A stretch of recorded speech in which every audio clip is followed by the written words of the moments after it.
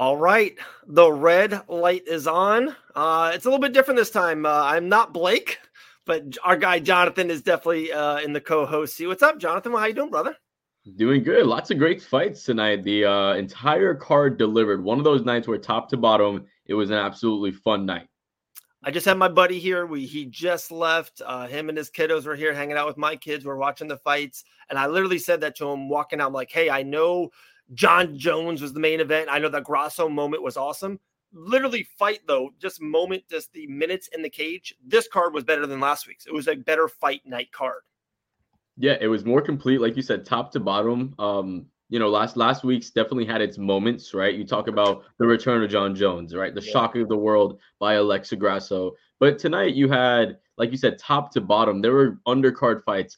Like I think it was Fitzgerald that said it that it was a showcase for 135 almost, and there were a lot of 135-pound fights, and it showcased the depth of the division and how exciting those fights can be, how exciting the grappling exchanges can be with those guys. So it was a really fun night, top to bottom. We even had some heavyweight action as well. Fun fight from the co-main event.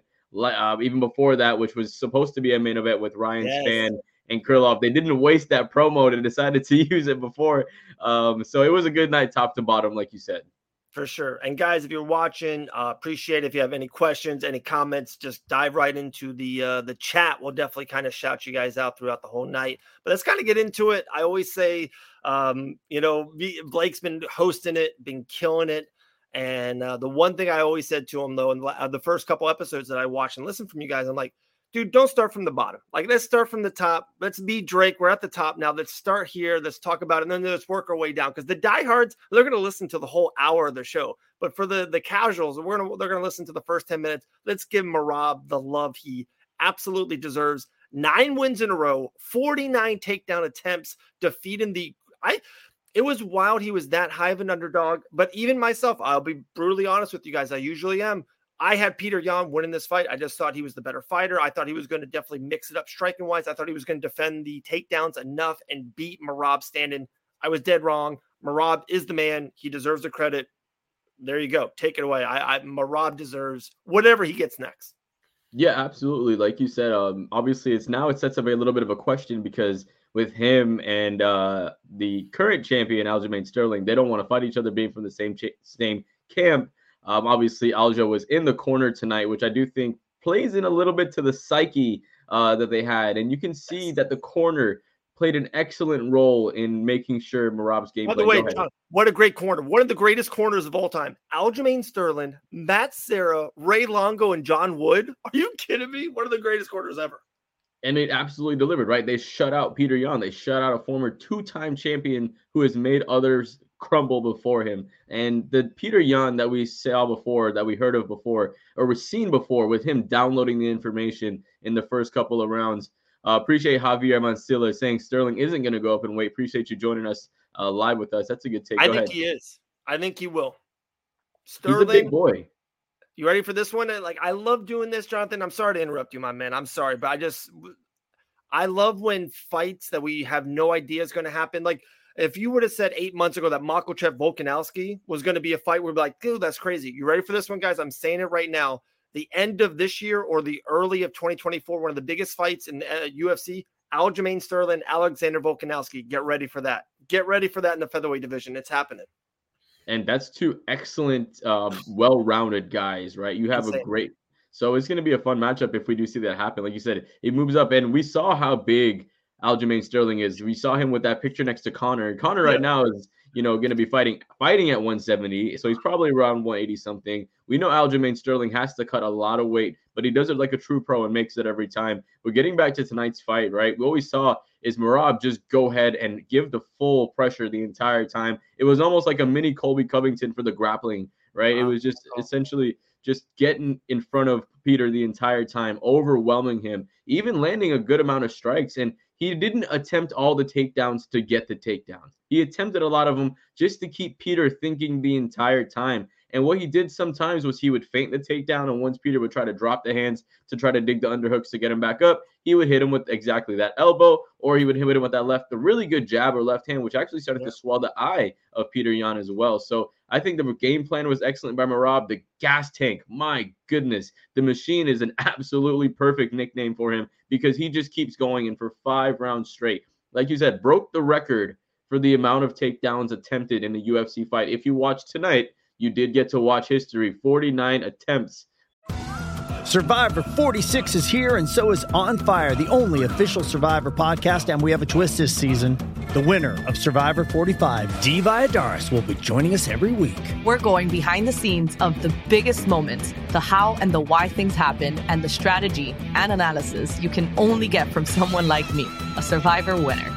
Listen to On Fire, the official Survivor podcast, wherever you get your podcasts. Waiting on a tax return? Hopefully it ends up in your hands. Fraudulent tax returns due to identity theft increased by 30% in 2023. If you're in a bind this tax season, LifeLock can help. Our U.S.-based restoration specialists are experts dedicated to helping solve your identity theft issues. And all LifeLock plans are backed by the $1 Million Protection Package. So we'll reimburse you up to the limits of your plan if you lose money due to identity theft. Help protect your information this tax season with LifeLock. Save up to 25% your first year at LifeLock.com/aware.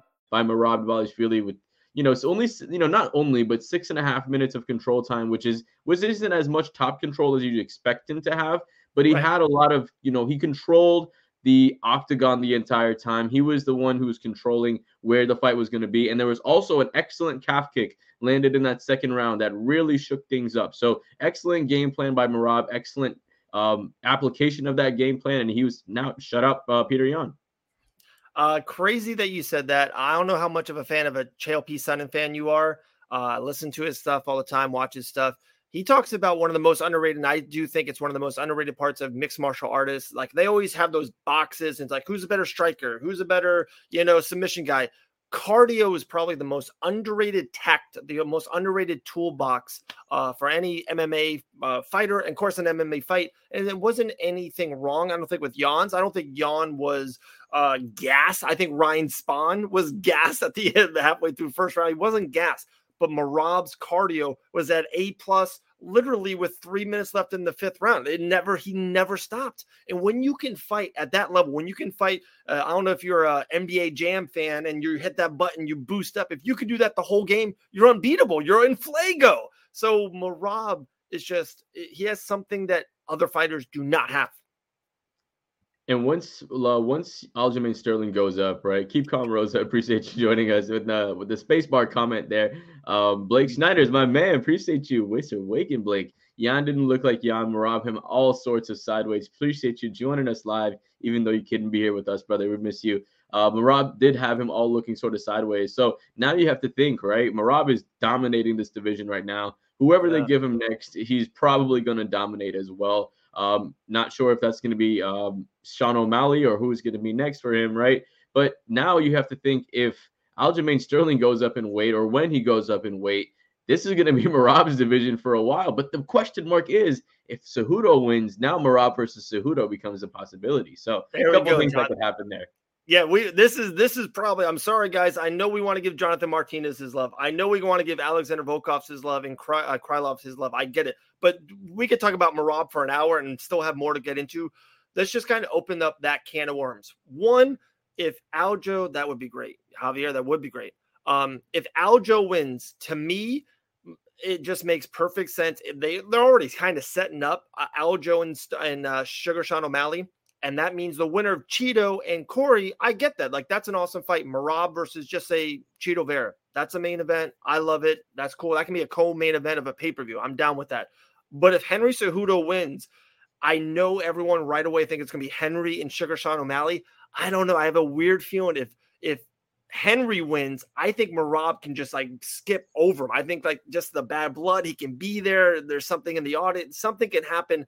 And tell me this, if Marlon wins, tell me the UFC might not be like, hey guys, we might have this Marlon Sugar Sean O'Malley thing. We got this Merab Henry Cejudo thing. A lot of different ways. It can go a lot of different ways. I know people are thinking it's going to go Cejudo to Sugar Sean O'Malley. I'm not sure about that. So there's a lot of things. Yeah.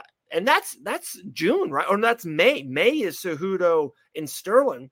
It's crazy how many different things can happen in this division. We're 2 weeks away from Sanhagen and Marlon Vera, and that's a big fight because if Marlon Vera wins, that sets up him and Sugar Sean O'Malley right away. If Corey Sanhagen wins, Corey can fight Aljo again because that ended up kind of crazy. Corey versus Cejudo is a fresh matchup. Corey versus Merab's a fresh matchup. And then Marlon goes back, and, that can go. So a couple big things. So, we got to see who wins in 2 weeks. And the Cejudo Sterling, of course, is for the championship. That sets up for the rest of the division. And with that being said, right now, real quick, you don't have to go 7 minutes into it. Cejudo Sterling, who do you got? Cejudo versus Sterling. I'm going to take Sterling. Right? I agree. I think that we saw him mature in that time period where he had to recover from that, that grounded knockout, right? And once he came back and once we saw what he did to Peter Yan, I think the mental aspect of the game was solidified for him. Because for him, when he became the champion the way he did, it wasn't him actually getting crowned the way he wanted to, or maybe a definitive type way. But for him to defend the belt the way he did really proved that he was a champion. And now he's on that more high. And on top of that, the skill set's insane, right? When he takes your back, right, he's not giving it up. And this is going to be a grappler's delight because you're going to see two guys that are really very more well-versed at defending takedowns and being able to stay on the feet or trying to switch positions or, trying to get back on top. So it's going to be a very interesting matchup. I do give a slight edge to Aljamain Sterling. My only thing is with all these people retiring and coming back, I'm not sure if there's, I'm not accusing anything, but with PEDs, and I know the way that works and how it is, it's all very curious why people retire, leave the USADA pool, and then come back, So, sure. Very interesting, just, little maybe tidbit that could happen. And real quick, and one fight you didn't mention there was when Sterling defeated TJ Dillashaw. And I know maybe Dillashaw was hurt and looks like he got hurt, was hurt in the camp, but got hurt during the Sterling fight. That gives him such a boost of confidence. Like he defeated arguably, maybe the greatest fighter in that division's history, or at least top 2, top 3. So like his confidence is cloud 9 right now. And I just think him and Cejudo, I know, let's give Merab his credit. I do want to get back to Merab in a second, but I just think the momentum of Sterling's, his camp in Sterling's in New Jersey, I just think there's just too much positive momentum for Aljo to lose to Henry Cejudo. Last thing was Sterling, and we'll kind of bridge back with Merab. And I know they said they're brothers, and I totally get it. But is there a time in life, John, and it's like, hey, dude, we're nowhere near maybe as close as Merab and as Aljo, but I think I have your back, and I think you got my back, and everything in between. But if a case happens and ESPN calls you and they give you a once in a lifetime opportunity, I would be happy for you to take that opportunity. And I know that you would be on ESPN right now doing the post-fight show instead of doing the post-fight show for us, and we would be battling that time. My point is, in a weird way, I don't think it's right for Aljo to be like, not even entertain the option of like, man, I love you as a brother. You deserve this. You deserve an opportunity for this championship. And if he beats Cejudo and he is staying in the division, I don't think it's right for him to be like, hey, I'm going to go Sugar next. And that means Merab has to wait a year? Really? Like, I think he should give, and it would be cool. Merab versus Sterling as a main event for a championship. That would be cool. That would be must-see TV. Yeah, because you'll have the dynamic of the camp, right? Because is one of the guys going to be switching camps? Are they going to split the camp? How is it going to work? They know each other's game plan really well. Yeah. How do those training sessions go, right? That's always the they know who would win. They know right now who would win. Exactly. So like you said, though, the thing is, if you have somebody like that, right, where he's your brother, right? You have his back, he has your back. When somebody deserves a shot, and that at the end of the day, you're not going out to try to do anything negatively to that person. It's competition, right? Obviously, fighting is a different level of competition versus a basketball game or versus baseball, right? But at the end of the day, it's still competition, and you want to go out there and compete against the best. And right now, Merab looks pretty damn close, or if not the number one contender of the division once that Cejudo versus Aljamain Sterling fight passes. So I think, like you said, to your point, definitely would be a lot of intrigue to that fight. I think if the opportunity arises where that's a main event, you would have so many different storylines to build up on it If the UFC did it right, they really could capitalize on a great situation. It would. With that, Merab or Sterling, who wins right now? I'm taking Merab. I think because Sterling it showed that, like, okay, he had the Merab gas tank, for the first round and a half against Peter Yan. Merab had a gas tank that Sterling output in that first round in 5 rounds. Like, I think that's kind of what the difference was there, is the gas tank, right? Aljamain Sterling has great grappling. He's a good striker as well. Could Dana force that fight? No, I don't think that he could. Yeah, like not force it. And it looks like we have our main guy Blake coming in 1 second. He not force it. He would ask him seriously. They'd be like, "Guys, what's up? What are you thinking? He is the number one contender." Like, he could talk to him and have a just honest, open conversation and see what's up. All right, our guy Blake is coming to see what he thinks. Blake, what's up, brother?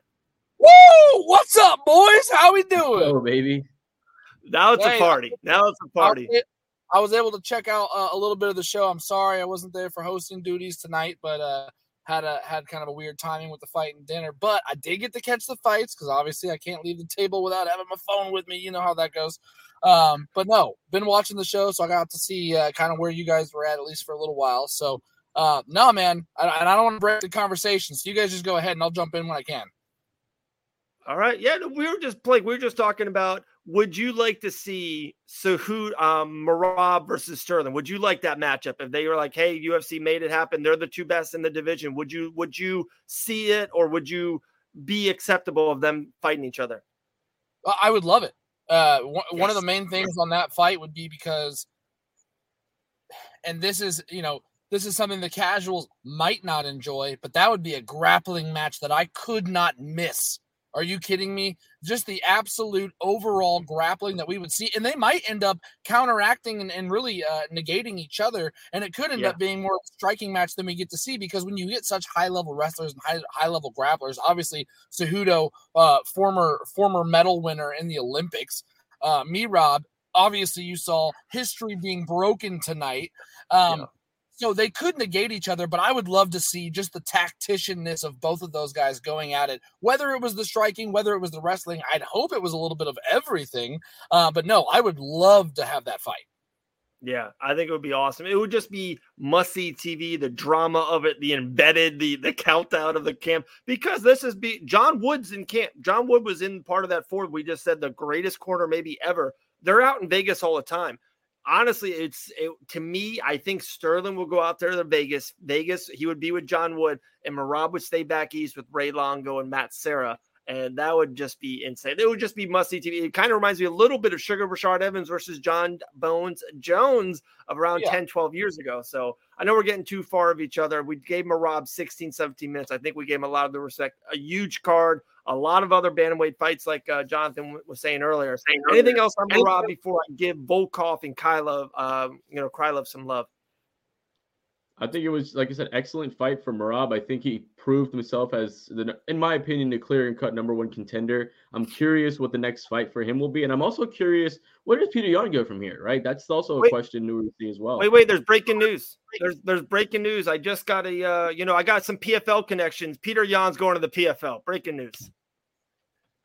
Hey, I'd love to see it. Honestly, he would definitely. We would love to see it, but guys, I think he's gone. I don't think he ever fights for the UFC again. There's nothing they can do with him. He's lost too much. He was kind of disgruntled. Remember against the Sugar Sean O'Malley, he thought he won that fight. They gave him another main event fight. He was outclassed. He's lost to Sterling twice. He's lost to Sugar Sean O'Malley. He lost. And I just think Peter Yan, in a weird way, he's not going to stay around and fight Jonathan Martinez. Like, he's not going to fight a guy in the come up on the prelims. He's not that guy. I think, honestly, he's gone. I think he's in Bellator or the PFL. I really do. I think the big problem is the Sugar Sean fight, and if anybody who was able to watch that fight, obviously a lot of people think he got robbed. I think, I don't know how everybody on the panel feels here tonight, but that really screwed with everything that he was kind of trying to do. He had the disqualification against Sterling originally. He, during the championship fight, wasn't able to get it. Sterling got the belt. Okay. Then Sterling still has the belt. Then he goes fights Sean O'Malley. Okay, you fight Sean, you beat Sean, you get back to the championship. Except they didn't give him the W. Sugar Sean got the win. So now he goes up against Merab in that entire Sugar Sean fight. And really, I guess if you wanted to go back, where Peter Yan's downfall came was the illegal knee, which looked like like for somebody who fought for so long, who should know the rules, that illegal knee is why Yan is here, why he is here today. And then, you can go back and say, well, really, he should have won the Sean O'Malley fight. Well, he didn't. I don't know what to tell you. He didn't, based on the scorecard. So, I'm sorry, based on the judging and the scorecard, whatever it is. So that's the reason why he's here today. And it was just an unfortunate kind of fall from grace because it looked like he was one of the most dominant in that entire division. Now, Dave's talking about he's not even going to be in the damn division. Like, it just is one thing after another. And then Merab comes on and puts on such a performance. And I know we've talked about him for 20 minutes, but damn, it's just there's so many moving pieces to this entire thing. And that really, I kind of agree with you, Dave. Yan kind of doesn't really have anywhere to go, and he's going to want to make money on good fights, not fighting up-and-comers. Yeah, I agree. All right, guys, let's go to the co-main and a main event of 2 weeks ago that became a featured fight here, light heavyweights, and then the heavyweights. Volkov looked awesome. I think it was he was one of my calls. Like I said, I totally missed. I had Yan beating Merab in the main event. I missed on that one. I had Volkov the whole week. I think he's one of these underrated. Everyone thinks he's older than what he really was. He's fought the best competitions. He's fought in high-level main events. And not trying to body shame anyone. I'm almost a 40-year-old man with multiple kids, so I don't have the body I used to have when I was in high school. But Romanov looked bad. Like, he is a professional fighter for a living. And I don't know if you guys saw the weigh-in picture literally from his last fight, not years ago. He wasn't Rampage Jackson in his last fight at Bellator. This is him 6 months ago to now. He looked like he did not work out one time, and he looked like that tonight. Not trying to be so disrespectful for Romanov, trying to give Volkov his flowers. I loved it. I thought he looked awesome. He definitely did what he needed to do to win. And I think they talked about it afterwards. I love the matchup. Him versus Cyril Gane. That's next. Like, that's so obvious. Makes so much sense. Volkov Gane, fight night main event, or just it's part of a pay-per-view. Yeah, I 100% agree. I think tonight, like you said, Romanov just did not look good at all. Once Volkov stuffed that first takedown, it almost looked like Romanov was scared. He looked like a deer in headlights. He did not know what to do on the feet. And Volkov just looked like he was ready to play with his food and started to go to work. Was able to sprawl off of another takedown attempt, get essentially one of the hooks in, get a side from the back, get the shots in from like under the armpit, bust Romanov open. I love that. Right from under and hit those beautiful chin shots, able to get the finish. And it was just like you said, a very clean-cut performance by Volkov. And him versus Cyril Gane is a beautiful matchup because you have a guy with great Muay Thai and great movement, and then you have a long, lengthy guy, front kicks, elbows, good submission, good jiu-jitsu as well, very underrated jiu-jitsu in Alexander Volkov, right? So I think it was an excellent performance by him, and I think for Romanov, he needs to kind of to reassess and readjust his game plan a little bit. We know how dominant the ground game is. We know you can get on top and forearm choke people just by being a big body. We need to see a little bit more of a stand-up game, and we need to see a little bit more cardio from you. Like, you can't just be that much of a one-dimensional fighter and expect to make it to the top 15 and go far. It's almost like Augusto Sakai, but you can't see or have that same just singular game plan and try to make it to the top. But excellent performance by Alexander Volkov. Well, the heavyweight division is not what it used to be. It's no longer guys who are just out there who can kill a 30 rack of beer and then come in and throw haymakers because they've been tossing hay bales all day. It is no longer that type of division. We've seen it with guys. Obviously, we've seen it with guys like John Jones now, but you've seen it with guys like Cyril Gane. You see these other guys like Curtis Blades who have such well-rounded games. They can strike and they can wrestle. That was always the thing with heavyweights is they once they went to the ground, nobody wanted to see that. Everybody was like, hey, ref, stop the fight. We'd like to see these guys throw haymakers and knock each other out. The game has evolved. The skills have evolved. And one of the things you see tremendously now is, which exposed Cyril Gane, and we didn't actually, I don't think a lot of people took this into account when Gane fought Ngannou. And Ngannou's wrestling is not great, but he laid on top of Gane and was able to control him. Now, he is extremely strong, don't get me wrong, but you have to be able to do something. And so we kind of ignored that because we were in such awe of Francis Ngannou. Then John Jones comes in, beats Cyril Gane like it was, he cut through him like butter.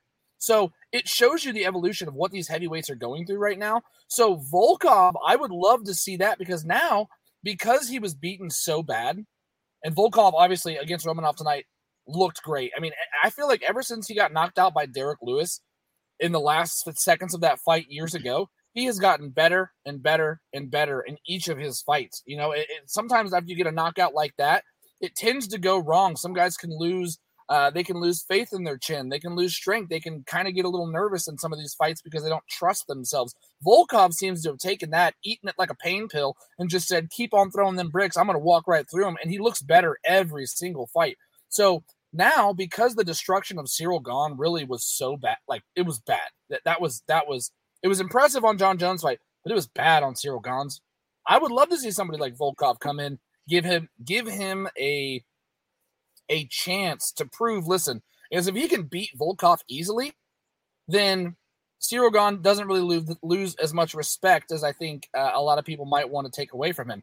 If he comes in and Volkov and him go 5 rounds, whatever they make that fight, they go 5 rounds, 3 rounds, and it's a decision, and it's not like, it is not just overwhelmingly Gane. This could really put Gane in a position, and really Volkov has nothing to lose in that scenario. He's like, listen, if I get my ass kicked, I faced the top contender in the entire division. If I go out there and contend with the top contender, I'm automatically jumping up the ranks. Crazy. So it was so funny. So you mentioned that Derek Lewis, so I just looked it up. If that last balls is hot 5-second does not happen and he beats Derek Lewis, he would have won 13 out of 16 UFC heavyweight fights. And guys, he's literally fighting top 10, top 15 guys the whole time. Volkov is one of those guys, like, you're 3 years from now, 2 years from now, be like, wow, that's a future UFC Hall of Famer. Like, he just had a Hall of Fame career without any of us ever knowing. So congratulations to him. Big win for him. When you win a co-main event on a really good fight night like tonight, I think he does. He gets a really high-level fight. Featured fight, Ryan Superman Spann versus Nikolai Krylov. That was awesome. Like, I don't know if you guys enjoyed it. That was like one of the best 3 minutes of the whole night. Up and down, they go 8 reversals, 9 submission attempts, throwing bombs at each other. Krylov wins the fight, gets his submission 3 minutes into the fight, somewhere in that nature. Hats off to Krylov. And he was number 6 in the world, fought someone behind him. He's only got a mega fight in front of him. He was going to be in a main event regardless of this. So the next fight has to be a main event. And Anthony Smith, a Jan Blachowicz, he's got a really big number 1 contender fight in front of him for a main event. Hats off to Krylov. Blake, you take it away on this one, bro. Yeah, man. So I was kind of in and out on this fight, but I was able to see quite a bit of it. The thing is Nikita Krylov in his last fight came in and he just looked great. I mean, he looked really good in being able to, I believe it was Gustafsson, am I correct? Desmir, and then he beat Gus. So 2 in a row. Yes. Okay, yeah, so 2 in a row. I mean, and somebody like Gustafsson who's put on some battles against guys like John Jones, those are some of the most iconic fights you can go back and rewatch, where it's just back and forth and back and forth. He comes in and does what he does against him. Comes into here, and Ryan Spann is no joke. I mean, Ryan Spann, like you said, those guys were rolling around back and forth. You never really knew who was going to officially take over the fight, and then Krylov was just able to go ahead and say, you know what? Enough of these silly childish games we play.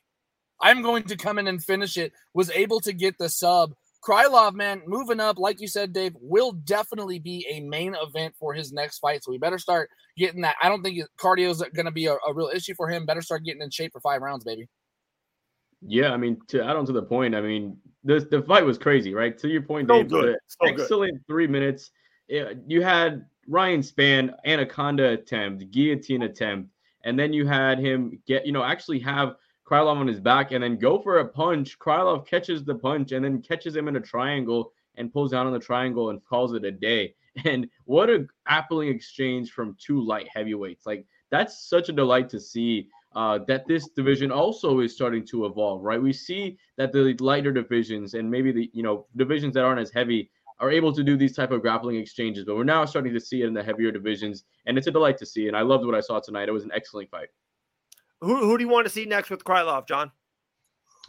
Oof, like you said, a number 1 contender fight or something like that is definitely something that's probably best for him because that's what he deserves, right? He's continuously beaten guys, not only beaten them, but dominantly, right? That's what you want to see in these UFC fights is that's what separates true contenders from maybe guys that are just almost on their way up or working their way up. Like we saw Shavkat have a little bit of not troubles, but we saw maybe some cracks in the armor that have maybe brought him down to earth a little bit, right? We're not seeing that with Krylov at all. He deserves he deserves to get a really high ranked contender. So in the last 6 years, he's got 3 losses. Let me see if you guys ever heard of these guys he lost to. Jan Blachowicz, Glover Teixeira, and Megaman Ankalaev. Pretty good damn losses. These are best losses you can have. So I think him versus Anthony Smith or him versus Jan in a rematch, because I think Ankalaev's gonna move up if Hill and Yuri doesn't fight soon. I think they will do Hill versus Ankalaev. And I think Jan's out there to fight anyone. So I think Jan versus Krylov, June. Give me a June fight night main event. Put that in Vegas. Love it. Yeah, I'm definitely on the Jan train for that one. I just think, one, you're going to get a good run back. It's going to be a redemption level for Krylov, who looks great right now. Jan Blachowicz, obviously, he is who he is, former champion. And you're going to be able to see, hey, are these two able to find, like John mentioned, the chinks in the armor, the cracks in the armor, whatever it is. Anthony Smith, the problem with Anthony Smith is I feel like the UFC they just kind of screw him out of things, man. Like he was deserving of some fights and they kind of passed over him. And I get it. There's some fights he's had that are a little boring, but the guy's, he's a number 5 fighter. But no, I would love to see the jump up to Blachowicz, because if he beats Blachowicz, it's on. It is now the division itself already in the top 10 is nice. But if you look at those top 4, top 5 guys, Rakic, Smith, Blachowicz, Ankalaev, and Jiri, obviously Jiri's got his issues and whatnot, but no, I like the rematch aspect of it. Yeah. Very cool. Very cool. All right. Maybe the fight of the night. Very cool fight in an upset. It was really cool. It was a good moment. Back and forth war. Almost had a finish by both men in different rounds. So I love that. Jonathan Martinez beats Nurmagomedov. I never thought that could happen. These guys never lose. I saw, all these MMA media accounts were putting 62-0 on stuff last night because his cousin, brother, uncle won in Bellator. They got it out now, guys. In crazy. I thought it was awesome. I thought it was a great fight. I was not sure. When the judges were going to call that fight, I was 50-50 either way. And one of those, I don't think you could be upset either way. It's, of course, no robbery by any means, but I was genuinely happy when they called Jonathan Martinez. I don't know if you saw him right away. You saw his face almost go into tears. What a moment. What a fight. 15 minutes of just pure excellence, stand-up and grapple and submission attempts. Great bantamweight fight. A huge fight on deck now for Jonathan Martinez on deck. Insane. John, take it away. I thought it was a great fight. Yeah, like you said, man, what a fight, just overall, top to bottom. Said Nurmagomedov isn't your typical Dagestani fighter. He's a very kick-heavy fighter where he'll throw a lot of different, type of kicks, and that's what he was doing early. And in that first round where he won, he was able to, get those kicks off, and he was able to get Jonathan Martinez not in one, but 2 rear naked chokes attempts. And Martinez was actually able to fight out of it, get out of there, and he was able to get back in the feet. In that second round, Martinez really started to put the pressure on and get to that clinch, get those knees to the body, those knees to the thighs, and really work that clinch. And you saw Said start to gas out a little bit, and he was throwing some spinning stuff. And shout out to Martinez for lasting, because there was a couple of those spinning attacks that Said landed that I thought really could have landed. But there was also, towards the end of the second round, an excellent spinning back kick or a spinning heel kick almost that landed on Said. That was really nice as well. One of the elbows inside by Martinez was actually talked about potentially clipping and breaking the nose of Said and causing some breathing issues. So that was a potential intrigue story going into the third. Now in the third round, Martinez slips or gets knocked down. Said ends up on top with about 2 minutes to go. Martinez gets back up, was able to get up against the fence, really get some nice clinch clinches and clinch knees, right? And then you said that was the intrigue. What happens? Who wins the fight? Because Said didn't really get that much damage from top. Maybe you can see that's why Martinez got the one, because when the fight got stood back up, even though it was just in the clinch, he was able to get those elbows in. And he also got that armbar attempt in from the bottom that was close as well. So I thought Martinez deserved the victory. I thought he had the more damaging or threatening moments in that third round. So I do think he deserved the nod. Not a robbery by me either way for neither fighter. But what a performance by Jonathan Martinez. And 1 second, Blake. 1 second. Take it away.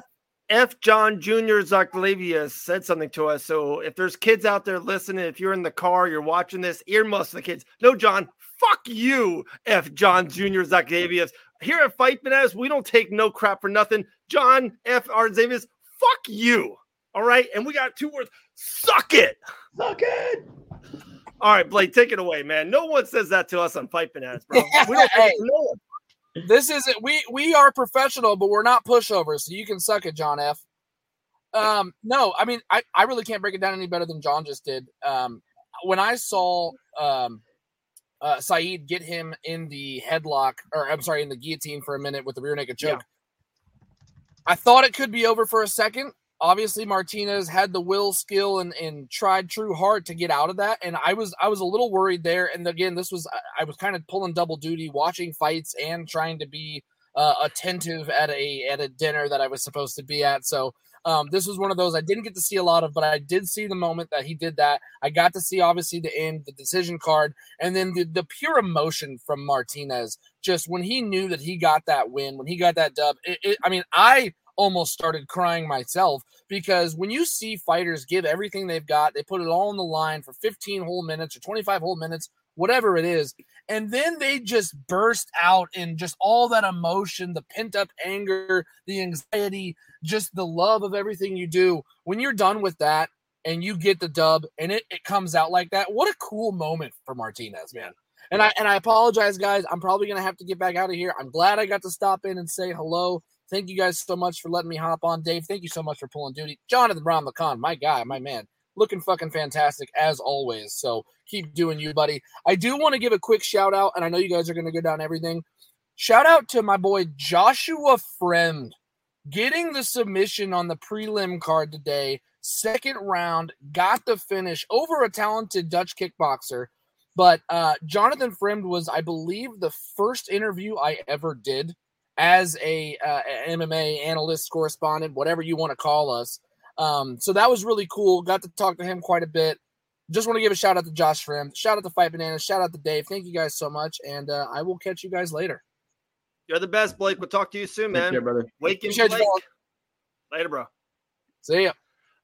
All right, John. So we're going back.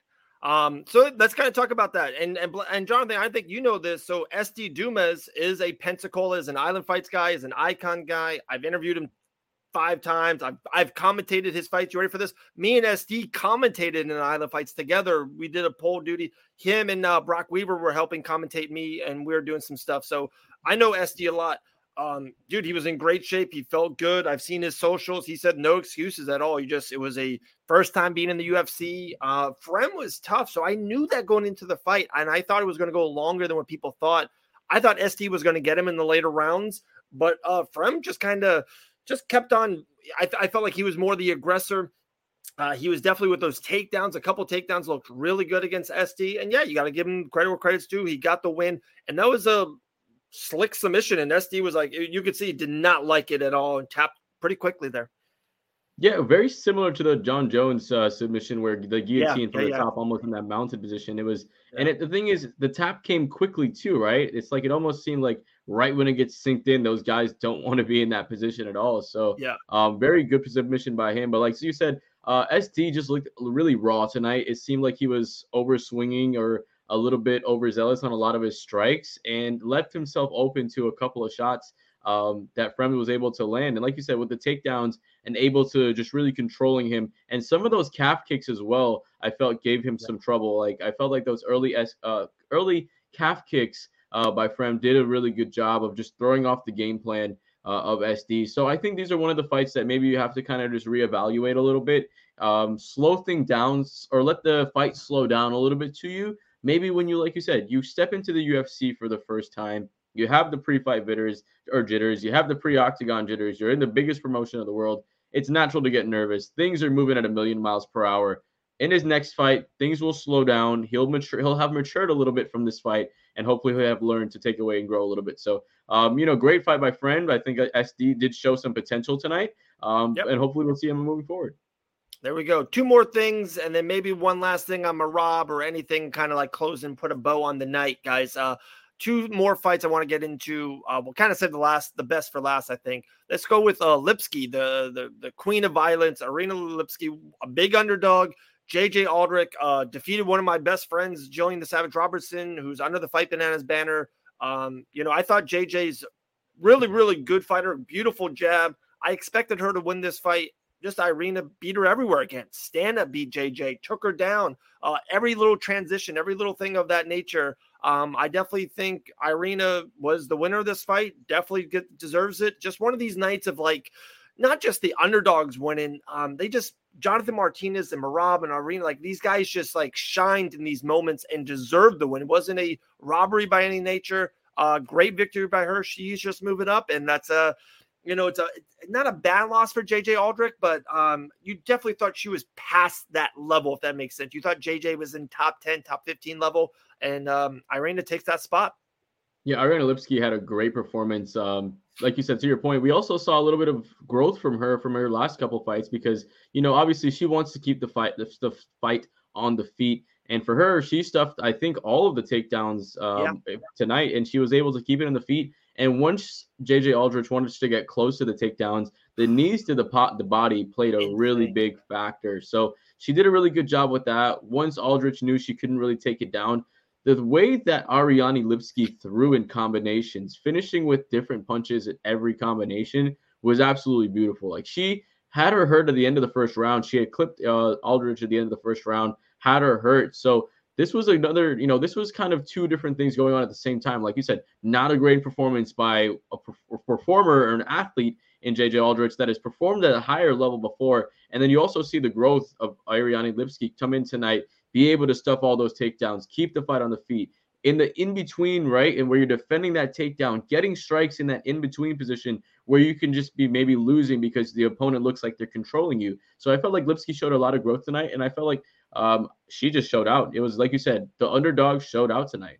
They did. Last one on UFC Las Vegas, Davy fucking Grant. Insane fight. Points taken away, grabbing the cage, spinning back fist, and Rafael Assunção retiring from the sport after this fight. Just a crazy fight, crazy moment, even into the retirement. Just 15 minutes of complete chaos. Love this fight. So I'm watching with a buddy here at the house, and I said it. Rafael Assunção is better to me than Davy Grant almost everywhere. But Davy Grant throws with complete violence and just with ill intent. He's a wild man. Yeah, he's fucking dangerous and violent. Hats off. Davy Grant, what a win for him. And I wish nothing but the best to Assunção. Had some great MMA moments. I think he's got like 16, 17 wins in the UFC. It's so hard to win one. Like the best regional fighters go to the UFC like an SD Dumas and doesn't get the job done in this first time. It's hard to get one. Rafael's got 17 UFC wins, so nothing but tip of the hat to him. But Davy fucking Grant. Yeah, dude, let's just fast forward to the 3rd round because that's really where the action kind of started, right? Let's just get to the 3rd round. Assunção, it was kind of almost like a meme. Like he got hit with like a spinning attack or a kick. He gave him the thumbs up, and then Davy Grant rocked him, got on top. It was like a scramble situation, got the reverse triangle locked in and was able to get the submission. Before that, right, let's just rewind a little bit. Earlier in that 3rd round, Davy Grant got a point taken away for grabbing the fence. Now, here is where some of the controversy comes in. Now, Assunção was not able to keep the position because Davy Grant lost the point from grabbing the fence. That played into Davy Grant's benefit because he was able to escape the position from Assunção. And Assunção kind of was not really screwed, but in a way he was because he had that position. Davy used that fence to kind of, allowed himself to stay up. And then Assunção really was working for that position for a while. He lost that hard work, got knocked out on the feet after giving the thumbs up. But, man, what an absolutely wild fight. These are one of the fights where it was like, man, round 1, round 2, it's a good competitive fight. Round 3, holy shit. Like, that was fucking crazy. It's so funny you said that because Elle Dawson does a lot of stuff for us for Fight Bananas on Ben and Bananas every Wednesday night around 9:15 here. She said that right away. I saw her. She tweeted. She goes, "Why would I would rather." She's like, "I don't care about the point. I want the where I was at. One, Rafael could have ended the fight, or he was probably already winning the fight. He didn't need the point. He needed not to get knocked out in the 3rd round, or get submitted. So it's so wild that the judge would take a point away. I know that's super, super important. Put him back where they were. Hey, Rafael, you're on top against the cage. You kind of are. He had him wrapped around, and he was grabbing himself up. So Elle Dawson nailed that. You nailed that as well, Jonathan. Insane. Just a crazy, crazy moment. All right, let's put a bow on UFC Las Vegas. Let's give Merab one more love. And then if you have 5-10 more minutes, Jonathan, there's 2 more things I want to talk about. We're an MMA podcast. The UFC is usually the New York Yankees, but our guy Impa Kasanganay for the PFL last night, and even Benson Henderson lost and retired from the MMA scene. So I just want to give those 2 guys some love if you got 5 minutes. But let's wrap a bow. UFC Las Vegas. This was the Merab, the Machine's night. Nothing but the best. He deserves a humongous fight ahead of him. Any last words about Merab? Yeah, Merab, like you said, absolutely phenomenal. Just insane amount of pressure, insane amount of volume that he was able to put on from top to bottom. I do want to give a personal shout out to Carlston Harris, the only Guyanese fighter to fight in the UFC, so repping the hometown country over there. Appreciate you, Carlston, getting that dub. But as far as Merab goes, just absolutely dominant fight. And this night overall is why you watch all of the fight nights, because it was an absolutely top to bottom, a phenomenal fight card. Yeah, it was. Minutes in the cage was better than UFC with the 285 with John Jones. Just an incredible card. All right, guys. Yeah, 5 minutes, guys. Last night, PFL Challenger Series. I've been to 6 of the 7 so far. Missed last night, me personally, but Fight Bananas was in the building. Jonathan was in the building. Our guy Impa Kasanganay and I have been talking with Impa for 4 or 5 years for numerous events. I was talking with Impa when he was fighting on the regional scene for Island Fights 3-4 years ago. Gets a PFL contract. How was it being there live, and how great did Impa look?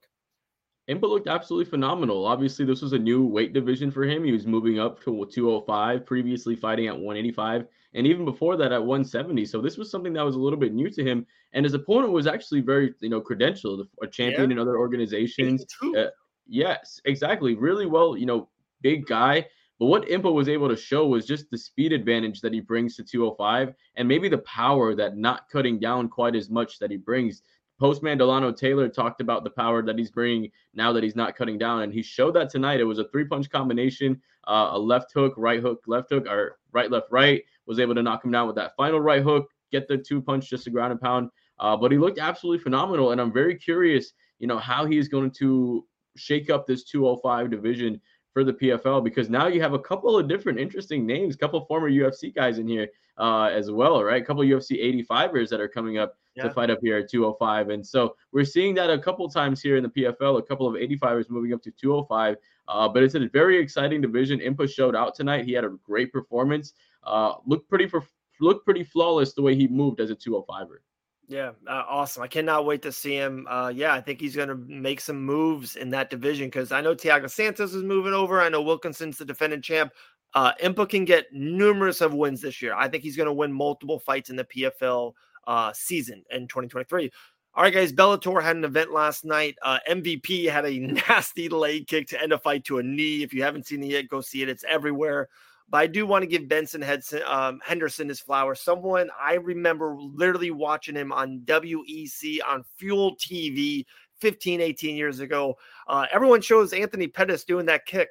Who Anthony Pettis kicked off that wall was Benson Henderson, won the UFC championship, has fought for Bellator's lightweight and welterweight championships. Just an all-time great. Just been in the business for 15 years.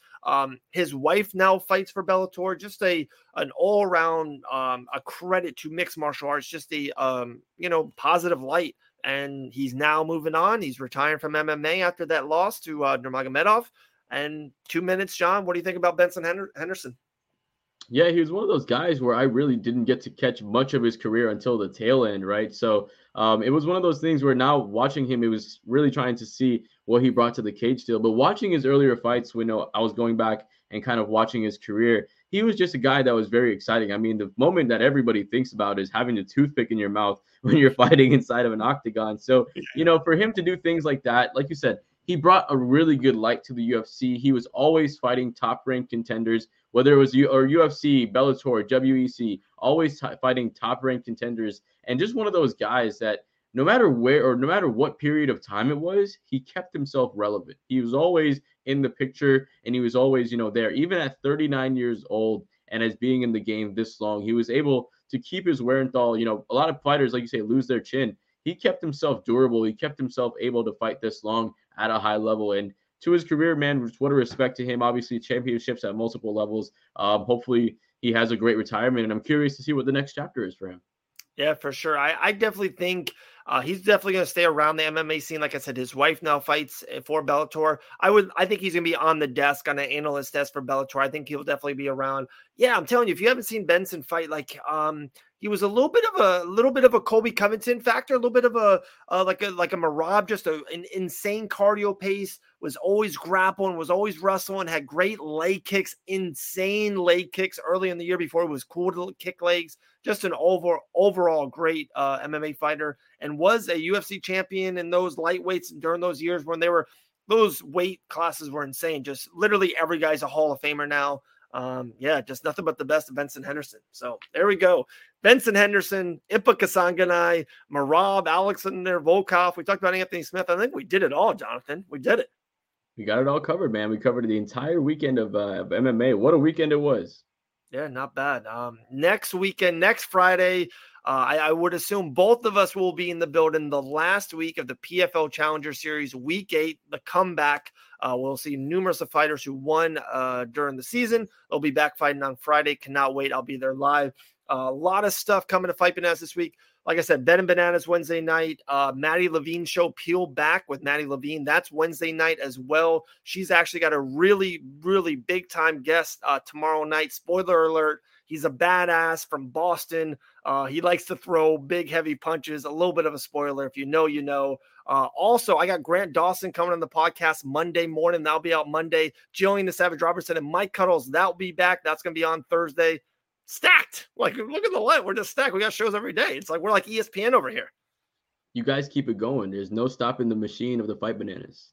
That's very true, but we can't do it without you guys. Appreciate you very much. Jonathan, we'll talk to you soon. Dude, you and Blake are absolutely killing this post-fight show, and Blake couldn't do it. I had to jump in. I had to kind of do my thing to keep this train going because each week it just keeps on building more and more. I see the numbers. I'm behind the scenes and analytical. We're seeing the podcast numbers. We're seeing the views. It's awesome. Each week it just keeps going like that. I love seeing it. So cannot wait to see where we're at a month from now, a year from now. So keep on killing it, my man. Appreciate you having us on, man. You give us the platform and we just try to deliver. Appreciate you. You're delivering. You're like D Wade. You're the D Wade of Fight Bananas. You give me too much credit, man. You're going to make me cry. All right, guys, have a good night. Be safe out there. Have fun. It's bike week here in Florida. So everyone be out there. Have fun. And we'll talk to everyone soon. UFC Las Vegas officially in the books. Hats off to Merab. See you guys later.